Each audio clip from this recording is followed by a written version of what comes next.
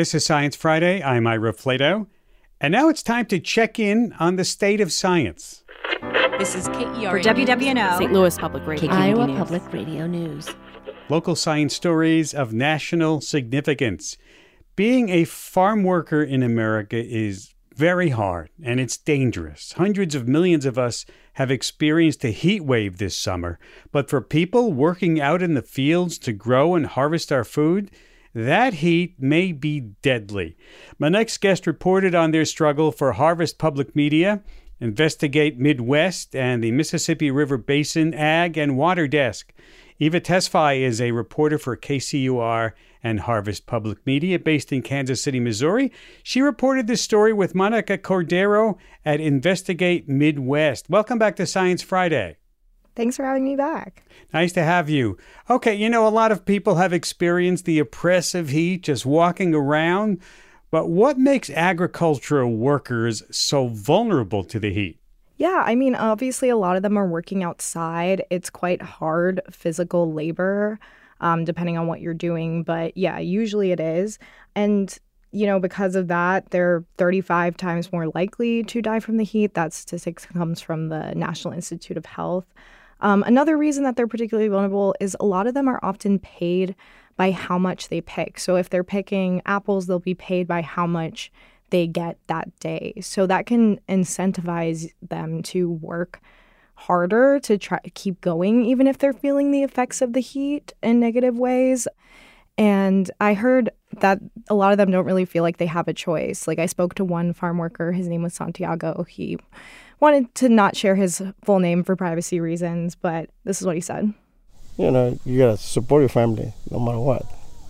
You got like 2 or 3 kids, you gotta work harder.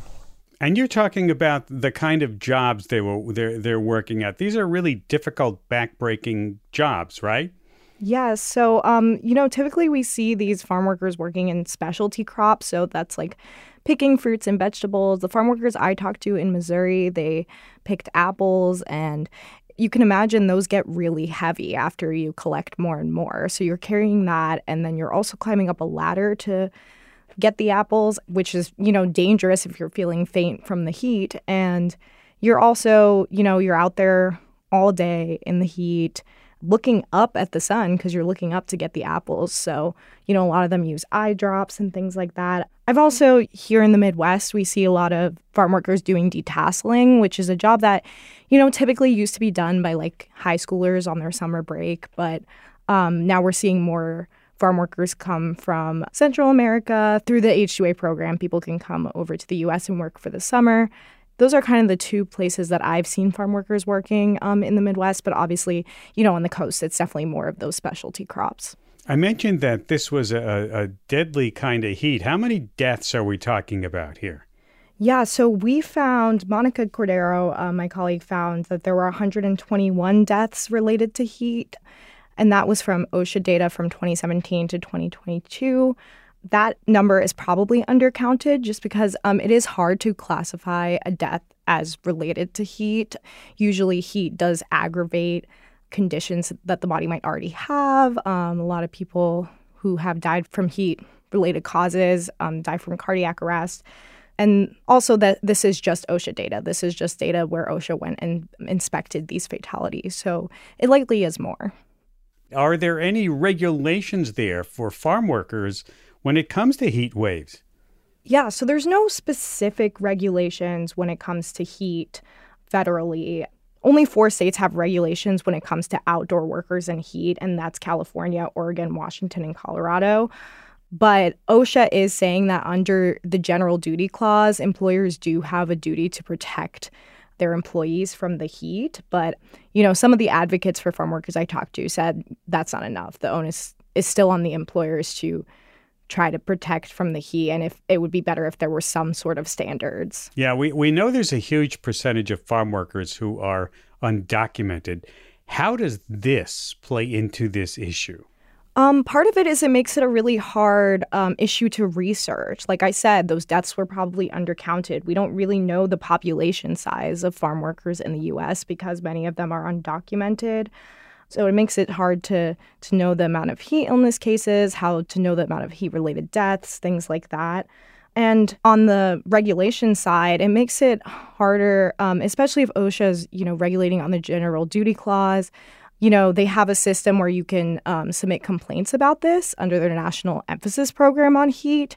But many farm workers who are undocumented may not want the federal government getting involved, may not feel comfortable enough to report any complaints about the working conditions or even complain to their medical providers or anything like that for fear of losing their jobs. It's a very vulnerable population for sure. That's amazing. We know that our climate crisis is intensifying, so I can imagine we can expect that this will get worse for the workers.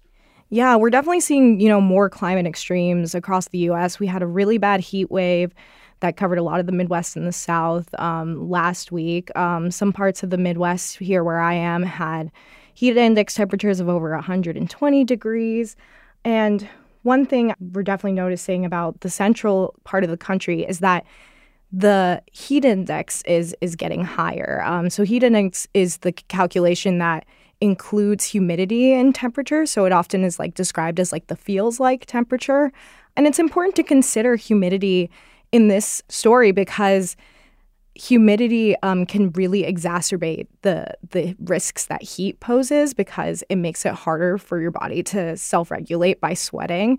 So one thing that we found working with Climate Central, they found that a large part of the central U.S., so the Mississippi River Basin, had an average of 6 degrees increase in heat index since 1950. So it's definitely getting hotter, more humid. I did talk to some farm workers who had worked there for longer, and they said, every year is different, but overall, some of them said that it does feel like it's getting worse.